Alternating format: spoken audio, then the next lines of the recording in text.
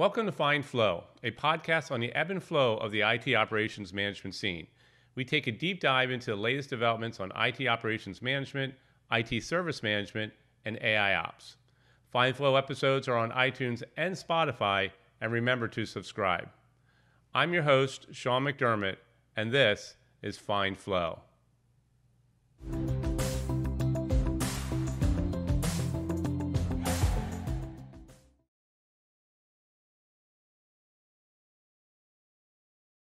Welcome, everybody. My name is Sean McDermott. This season, we are focused primarily on vendors and the technologies in the marketplace.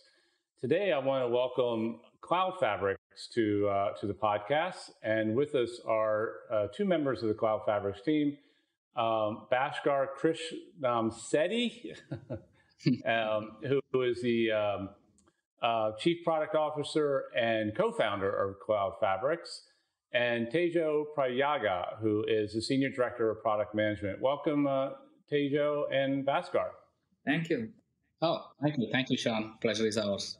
Good. So I don't really like reading bios, so I will let you guys speak for yourself. So give the audience a quick rundown on who you are and where you come from. So Bhaskar, we'll start with you. Sure. Absolutely, Sean. Again, thanks for having us. My name is Bhaskar Krishnamsetti. As Sean said, I'm one of the co-founders and Chief Product Officer at Cloud Fabrics. Well, I started my career 25 years ago as a software engineer. Then I switched on to led several teams in enterprise architecture, software engineering, product management, and product marketing. And if I split my career exactly into the half in the corporate world, half in the startup world. So even when I was in corporate world, I was always drawn to emerging technologies, how you can apply those, to help either end customers or the IT users, right? So coming to my startup journey, actually, I want to share my team, co-founding team and core engineering team. The reason this is our fourth technology startup together, and the DNA of us is primarily engineering driven, and building enterprise scale, enterprise grade platforms to leverage emerging technologies as well as automation. So if just a quick background of, we did the same for the network configuration automation, and in second startup we did in security compliance, and the last one we did it for virtual infrastructure and cloud infrastructure provisioning and automation. Probably most of you might be familiar, Cisco UCS Director, that was the our product, which does unified infrastructure provisioning and management. Now coming to Cloud Fabrics in March 2015, we wanted to so far we did apply automation and analytics technologies to a domain, right? So now we thought, we wanted to apply this holistically for the full application stack. That is the vision we started with, right? So full stack analytics for a given outcome, okay? Of course, there are several names thrown, ITOA, ITOA plus. Finally, I think it settled down to AIOps. So thus we are one of the AIOps platform and solution providers. Awesome. That's quite a pedigree. A bunch of startups out there, including acquired by Cisco. So congratulations on that. Tejo, tell me a little bit about you. Yeah, hi. My name is Tejo Prayaga. I lead the product management for our AIOps solutions here. And I joined the company almost at the beginning of the founding of the company. And prior to this, I was doing a product management for the Cisco UCS Director product, where we were doing infrastructure automation, private cloud provisioning and automation. And even today, that's like a very successful product, right? And I had a large stint at Cisco and did different BUs and different products, primarily in the channel product management. I did hardware product management with the Cisco switching. And prior to that, I was working at another startup. It's called Topspin Communications, which Cisco acquired way back then. And that's how I joined Cisco. So even my career, I have been doing multiple different roles, technical leadership, software engineering, and now product management and marketing. And so far, it's going great. Excellent. Excellent. Well, that's awesome. So what I wanted to do, I mean, the format of this podcast really is to talk about cloud fabrics and what your product does and some of your key differentiators and how people should be thinking about deploying AIOps with cloud fabrics. But before we get into that, Bhaskar, I'd love to kind of get your thoughts, right? I mean, as a guy who's been in automation space for a long time, I too have been, been doing a lot of, I founded a company called RealOps back in the day, mid 2000s, and we sold that to BMC. So I've got automation in my DNA too. Perfect. So talk a little bit about, AIOps as it's emerged over the last few years with you guys are you're new, right? I mean, 2015, you're a new guy on the block. So bringing in, a lot of kind of new thinking and not really tethered to any kind of legacy platforms. So talk to us about AIOps as you see it. What kind of got us here today and what led to this? Absolutely. I think the current state of AIOps, it's much better when it's compared to 18 months to 2 years back, right? So when we used to pitch our AIOps platform and solution, the dialogue used to be around what is AIOps and what are the benefits of AIOps. But thanks to firms like yours and Gartner's, you educated IT leaders enough. Now the dialogue has shifted, right? Everybody understands what AIOps is, what are the benefits. Now they're all interested in how do we get there. Right. So I think, frankly speaking, there was some hands burnt with AIOps 1.0 kind of platforms, because the nature of AIOps is you need to bring everything together. There are very high touch. Right. So I think the discussion now is the frictionless is the keyword I would use. How easy we can implement AIOps. So our current discussions are around that. And the one more discussion point, honestly, is this vendor clarity and vendor confusion, right? We being one of the domain agnostic vendors sitting on top of AIOps ecosystem and pulling data from all these sources and providing consolidated intelligence. But now a lot of the discussions, because other AIOps ecosystem vendors, whether it's ITOM, ITSM, ITIM vendors, they not only provide APM and ITSM, also want to offer AIOps, right? So now whenever we go to prospects and customers, they say, hey, how are you guys different, right? So that is also, which is a good development, more, crowded, and that means more demand is there. But I think it's much better. As I said, that as a vendor, it is our responsibility to, acknowledge that frictionless part, right? When we say frictionless, there are two aspects of it. One is technically frictionless and culturally, right? So when we say technically, that is where I think a lot of time, they're taking longer time to get the time to value and the data integrations and data plumbing. That's where we see a lot of them struggling. So that's where we need to provide a lot of automation and a lot of help there. And from a culturally, if you look at Sean, there is no dedicated group or anything we see. I mean, because like DevOps, right? There is a very defined group and all. Here, sometimes it's a top-down initiative, starting with CXOs and all, which is usually good because the rest of the groups align. But sometimes it is ITOps, sometimes it's NOCOps, sometimes it is DevOps teams. So there is no clear-cut defined buying center and all, right? So that's what one of the things that I observe as well. So besides that, use cases point of view, we all know the beachhead use cases, right? Anomaly detection, alert noise reduction, root cause analysis. So they are the still key use cases, but we are seeing some evolving use cases, right? Especially in cloud native world, microservices and DevOps world. Now there is a lot of logging, but not proper monitoring and all. How you can help them both during the CI/CD pipeline itself. How you can help dev and QA teams with a lot of these features and logs and operational data. And one more use case we are really seeing actually that's emerging a lot, especially from our telecom and service providers, are edge analytics, right? Especially with the 5G and all, they edge to core to cloud.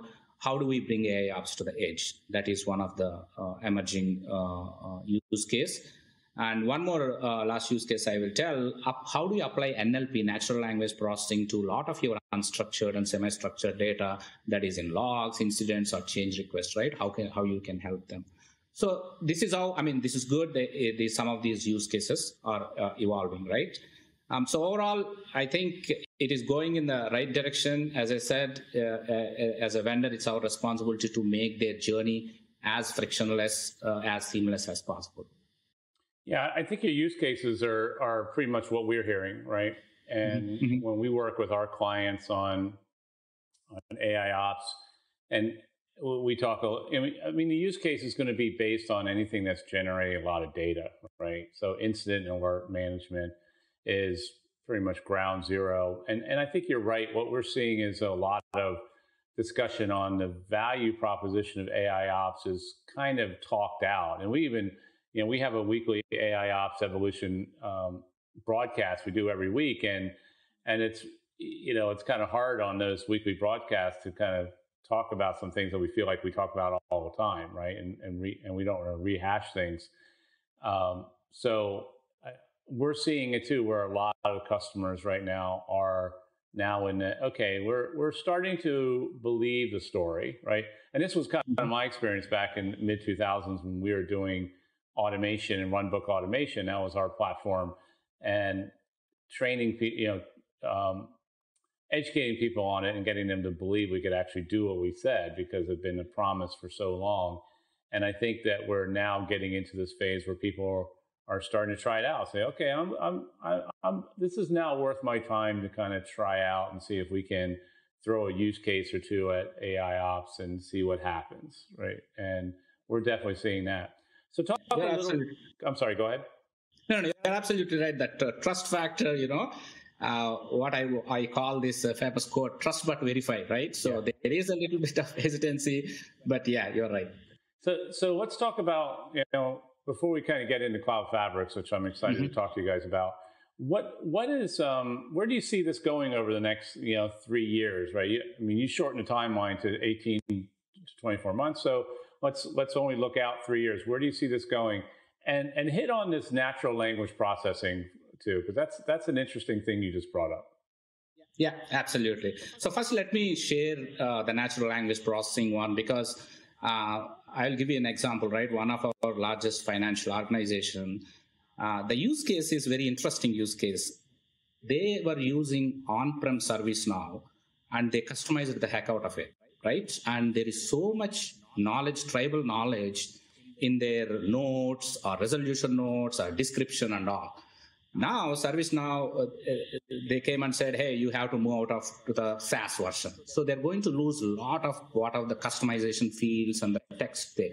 So they requested, hey, can you guys help us preserving this knowledge base, right? Metadata of all the old 10 years of change requests and incidents, and so that we can help for the future incident classification and, resolution and all, and analysis and all, right? So that is where we applied. Cloud Fabrics offers our own NLP models, but we also offer integration with OpenAI or IBM Watson, right? So they have very good NLP engines as well. So customers should have that options of, providing either external NLP engines or our own NLP engines. But this is just one use case, right? So similarly, I would say there is so much lying in today's enterprise operational data. I think more and more NLP applying to those to weave these insights, especially to create a good knowledge base, because they have that. So far, the knowledge base has been very splintered around, right? So it's been spread out and all. So they want to preserve that. So you can apply NLP in those cases. Yeah, the NLP thing really kind of caught my attention there, because I think that there is definitely a need in when you start aggregating lots of data together, right? You guys are building some very advanced models and algorithms to aggregate data and root cause and causation and things like that, and looking at patterns. But the data that shows up, the information that shows up to the operator still may have some very technical components to that. And applying natural language processing on top of that could make it kind of interesting that you're able to even make the results of your AI more human understandable. Absolutely. So thanks, Bhaskar. I'm going to shift the conversation a little bit here, and we're going to start talking more about cloud fabrics, which is why you guys are here in the first place. So, all right. So let's, Tejo, I'm going to shift over to you and let you kind of take the lead on this. But you've got your product, CFX Dimensions. Love to hear about that. And you've also, from what I understand, you guys have also launched this thing, robotic data automation, and a new site, roboticdata.ai. So I'd love to hear about that. So talk to me about CFX Dimensions and what you guys are doing there, and love to kind of understand some of the differentiators that you guys have in your platform. Absolutely, yeah. So let me start with our key products in our AIOps portfolio, and I'm going to talk about three of them. First one is robotic data automation. The second one is operations intelligence and analytics, which is our core AIOps platform. And the third one is observability in a box, and I'll walk through each one of these. So robotic data automation. This is our data ops automation platform. And if you understand the genesis of this, why we actually built this product, whenever we go to any enterprise customer and talk about AIOps, they have difficulty bringing their existing data and the systems into an AIOps methodology. And this is where the RDA product completely automates your data preparation and integration activities using data pipelines and bots. And this RDA will also give you data-driven automation, which is an essential component of AIOps. So RDA acts like a foundation for all of our AIOps offerings, providing this data-driven automation and data ops automation. The second product is operations intelligence and analytics. Again, this is our core AIOps offering, addressing some of the use cases around alert noise reduction, incident MTTR reduction, and predictive analytics. And the third one is observability in a box. And here again, I want to give some context on what this product is. When we go to enterprise customers, there are a lot of monitoring tools out there, but there are still data visibility gaps. Right? And we want to fill those visibility gaps when we are talking about AIOps. You need to have data to begin with, and this observability in a box is filling those data visibility gaps. And the second use case that we are seeing with observability in a box is customers want to get more visibility, especially in edge environments. And when we talk to telco service provider customers, they need some of this edge analytics and embedded analytics also. And that's where we are positioning this observability in a box. Again, we are not trying to be a monitoring tool here, but trying to fill that visibility gaps, which is an essential part in AIOps. And all of these products, actually, we have built on the CFX Dimensions platform, which is built with modern microservices-based architecture, right? So that's giving us the flexibility to either be deployed on an edge environment, on-prem or cloud. And most of our customers, let's say if we talk about defense contractors or healthcare insurance customers, they have deployed on-prem. But our web scale customers, they have deployed on public clouds. So our architecture is giving us that flexibility to be deployed anywhere, and it's also SaaS ready. Yeah, that's an interesting way you guys are doing it because there seems to be a lot of companies that are either doing, kind of pure on platform. I'm sorry, on prem, kind of your legacy code versus other companies that are doing SaaS. So, getting back to robotic data automation, so let's talk about this for a little bit. Um, walk us through, I mean, the automation of data preparation. Like, how does that actually work? And you talk about pipelines. Do you automate the connection into the data source? Do you automate the mapping of data fields? Like, what exactly is happening here with that? Absolutely. It's all of that actually. And let me walk through a typical scenario and the flow, right? So RDA, the first thing is it provides you bots-based automation with low-code data pipelines, right? So we have built more than 500 bots in our bot library in 20 categories, right? So let's say in AIOps, typically you start with integrating with the data source, you ingest the data. Now you need to do some filtering of the data. You may need to do some data transformation. You may need to enrich the data by bringing data from other sources. You may need to do some AI ML analytics, right?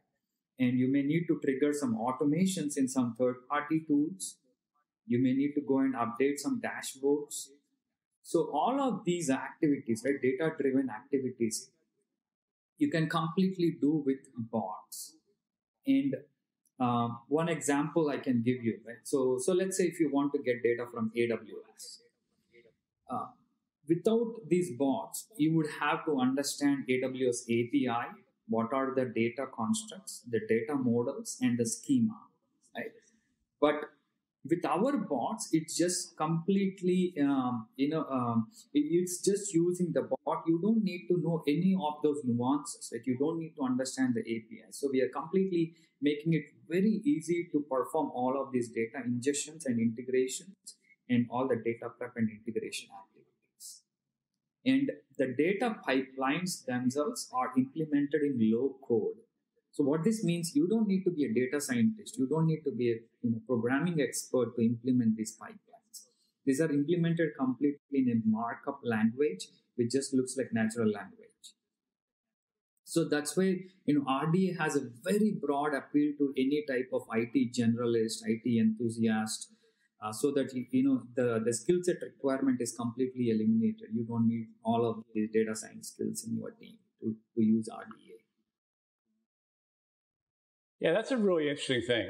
So on this weekly broadcast that we do, and you can actually check it out on AIOpsevolution.com, we talk a lot about the success of AI ops and AI in general requiring teams of people, right? Data scientists and process engineers and AI model, and translators who translate business requirements into, the technical, output of these models.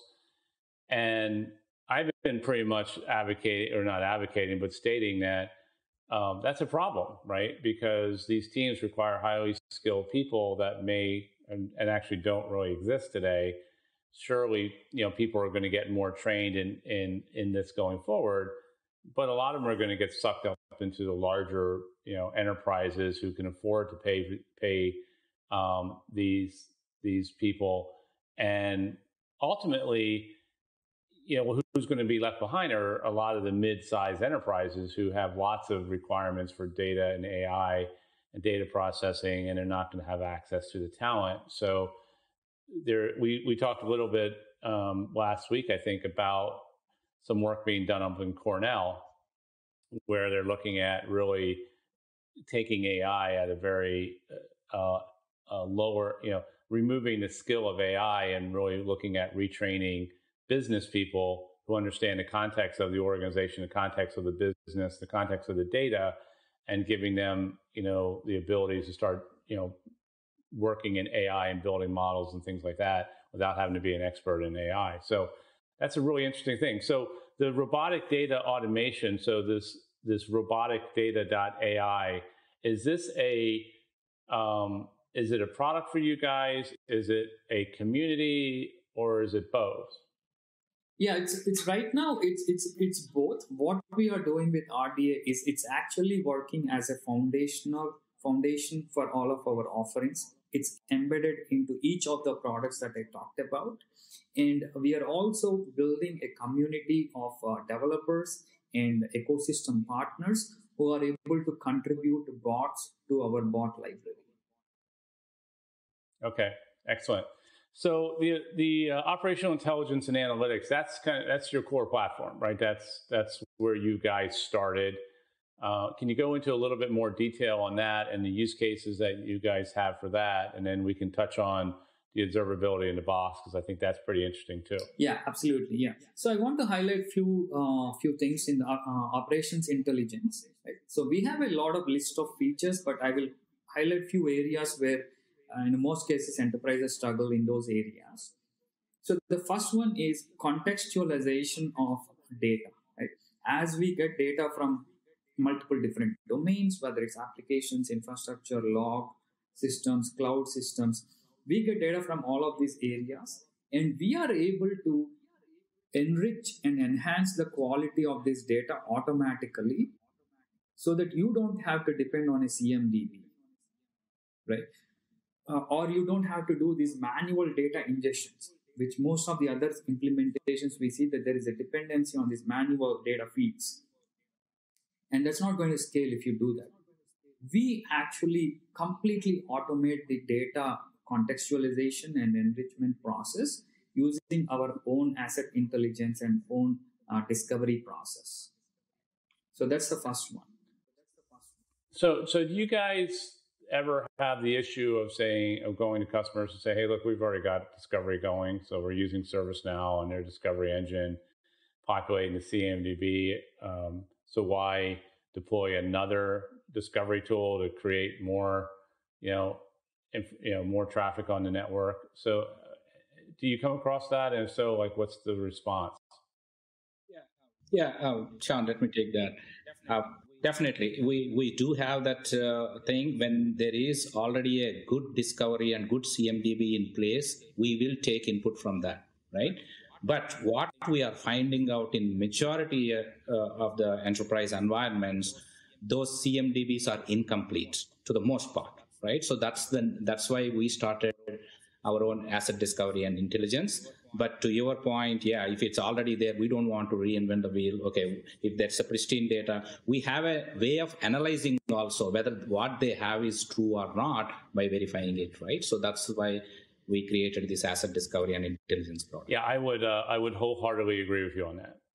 Having real life experience, even recently with some of our customers who have CMDBs, they tend to look more like asset databases than what we would think of as a true CMDB with dependencies and service description. So it makes it very hard. We've also found that a fair number of these CMDB data is just absent, right? Even simple things like vendor names are not in there, right? So that becomes very difficult to do anything with when you're integrating into a CMDB. You're pulling into fields, you're mapping to that data, and then you pull it all back, and most of the fields are empty. So there's nothing to filter on. So we're finding that too. Like we're finding that a lot of these CMDBs are really, and these are customers using ServiceNow, that they are really just essentially databases of assets, of which some of the information is robust and some is very lacking. So if you're trying to use that, and I could understand why you guys are doing this, because now you can control the discovery process, you can control what information you're getting, you can control the dependency mapping and things like that, which would make all your AI models much more robust than relying on somebody else. So it makes sense. Do you get a lot of customers that are cool with that and say, hey, yeah, we kind of know that, so let's just run your discovery? Yes. I mean, actually, some cases they said the same thing, exactly what you said. Oh, we already got it. And then we ran what we call some discovery diff analysis kind of a thing. Then we have shown some of the instances that were not even there and some of the missing fields. Then they say, oh, okay. Then they asked us, hey, not only that, can you also sync our CMDB for our other applications that are depending on CMDB, right? So yeah, most of the cases that is right, but there are very few cases where they have a good CMDBs and discovery. Gotcha. Tejo, I didn't mean to take you off track there, so continue on. No worries, it's all good. Yeah. So the second one I want to talk about is correlation recommendations, right? So when you implement AIOps, you're going to have a lot of these alerts and events. So instead of handcrafting these correlations manually or writing your regular expressions or rules, what we do is using our AI ML techniques and unsupervised ML techniques, we are providing these optimal correlation recommendations to the customer so that they don't have to handcraft these policies, they don't have to depend on the tribal knowledge, right? So this way, they are able to cut down the observation times. We are even able to take the historical data, and at the beginning of the AIOps implementation itself, they get a set of recommendations to say, hey, Mr. Customer, these are the optimal recommendations in your environment. If you correlate this way, this is the kind of noise reduction you're going to get. Excellent.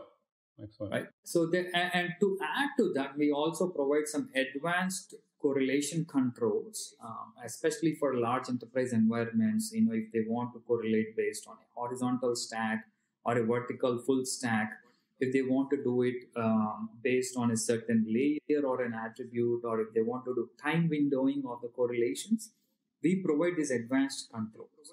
Right? So we were working with one of the customers, and what they said is, hey, our production environment behaves differently versus dev UAT, and we want to correlate differently, and we were able to address that. And some other customers said that we have a dedicated storage team, so we want to correlate all the storage alerts in a different way, and we have a network infrastructure and systems team is different. We want to do it in a different way. So we are able to address all of these different scenarios by providing these advanced correlation controls. Excellent. So let's talk about observability in the box. What's the origin of that? You talk about you don't necessarily want to be an observability platform, but you want to fill in some gaps. So talk about the origin of observability in the box. Yeah. So when we talk to enterprise customers, they have all of these monitoring tools, but still they have these visibility gaps, especially for some of these cloud native workloads or some of the edge workloads and tier 2 environments. Right? So tier 1, it's mostly taken care of. But when we talk about tier 2 non-prod, staging, dev test, UAT, these are generally ignored. They may not have full visibility into these environments. That's when the customer asks, hey, can you fill the gaps in the performance data that we have? And that's why we designed this observability in a box. The key differentiation here is it provides a unified observability. What this means is you're getting your metrics, events and logs, traces, all of these key data sets in one unified solution. Right? And this is completely based on open source and open telemetry architecture. And if you see one of the emerging trends within the enterprise, they want to adopt more and more open instrumentation. And even Gartner is talking about this. Right? So that's where our product is based off this open source architecture. So if you have Telegraph agents, Prometheus agents, if you have Elasticsearch Git modules, or Jaeger open telemetry, you will be able to ingest all of the data into our platform. And on top of that, what we are doing is we are adding our own innovations, especially with the edge AI. Right? As we collect the data, we are training our AI/ML models. We are able to establish a baseline. We identify anomalies. We provide some of these predictive insights. Right? So that way, in the unified solution, you're also getting the edge AI implemented. And some of the new use cases that we are seeing, especially in the service provider and telco environments, they want embedded observability. So some of our infrastructure partners, they are embedding this observability in a box in the management layer of an infrastructure stack so that they can do call home and remote monitoring capabilities. And in the same way, some of our MSP customers, they are deploying this observability in a box in some of their remote customer sites and getting the data. Excellent. That's interesting stuff. So, so I think we're getting pretty close on time here. Is there anything that you guys wanted to cover that we haven't covered so far? Yes, certainly. So I just want to double click on RDA a little bit, Sean, and want to talk some of the benefits that our customers are seeing. So sure. RDA, we think it's actually a game changer in AIOps. Right? The reason I say that is with RDA, we are able to simplify and accelerate AIOps implementations altogether. Right? And our customers are able to address a lot more use cases with RDA. And they are realizing faster ROI with RDA. And RDA itself is gaining a lot of traction and momentum within our service partners and consulting partners. Now they want to take RDA. They are able to do POCs very easily, faster POCs. Instead of taking 6 months, they are able to do it in 6 weeks. And even some of our AIOps partners, they want to actually embed RDA in their portfolio so that they can have some of these data ops automation capabilities. To add to Teja's point, right? So our vision is, if you look at Sean, at macro level, AIOps is transforming tools-driven IT to analytics-driven IT with core use cases and all. But the true promise of AIOps is when you can help IT operators with their day-to-day functions at micro level, right? Where whatever Tejo said, those use cases quickly, they can put these pipelines together and use, right? So for the IT automation. So that's how RDA will help you start small to do some of the automation at micro level and grow paths to the full-fledged AIOps. And the second one, what we are seeing is the hyper automation, right? I don't want to throw one more buzzword, but end-to-end automation, right? So Sean, you've been in the block and you know about automation, task automation, workflow automation, and various automations are there. But recently with RPA, which is automating user actions, to accomplish this end-to-end automations, two pieces missing. One is the data automation. The other one is the decision-making automation, right? So AIOps is kind of AIML models addressing the decision-making automation to the most part. But with RDA, it's really filling the data automation part. So from RPA, user actions, RDA, data automation, and then AIOps for decision making, and the last mile automation using Chef, Puppet, Ansible. Now you can truly achieve this end-to-end automation or hyper automation, what everybody is aspiring to. Yeah, makes sense. So with regards to RDA, do you and the bots that you guys have created, is it available that people can write their own bots and submit them into the community and kind of crowdsource to accelerate the development of more diverse sets of bots for the data automation? Yes, that's our vision, Sean. As I said, we already created 500, us and some of our partners. Mm-hmm. We are certifying them, and our vision is to really open this up to full community so that this whole bot library will evolve. So we are in that process of providing this whole certification and expanding the bot ecosystem. That's great. Well, this has been awesome. This has been a really interesting conversation, and congratulations to you guys for everything you've accomplished in the last 6 years. I know very well how hard it is to start a software company. So I again thank you for joining us. If you want to check out Cloud Fabrics some more, you can go to www.cloudfabrics, that's cloud with Fabrix.com, and check them out some more. And from there, I think we'll close this session out.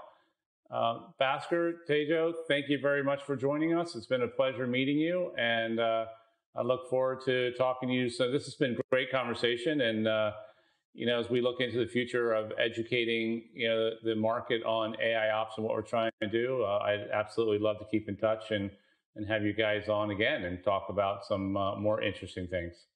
Yeah, absolutely, Sean. Thank you very much for this opportunity. We also enjoyed this discussion. Thank you. Awesome. Okay. Thanks, guys. And this is the end of our episode, so we'll sign off from here. Thanks, everybody, for watching. And I'm your host, Sean McDermott, signing off. Thank you very much, and see you next time. Thanks for joining us in this week's episode. IT Operations Management is all about staying on top of the wave. Hit the like button, tell us what you thought about this episode, share, and subscribe. And we'll see you next week on Find Flow.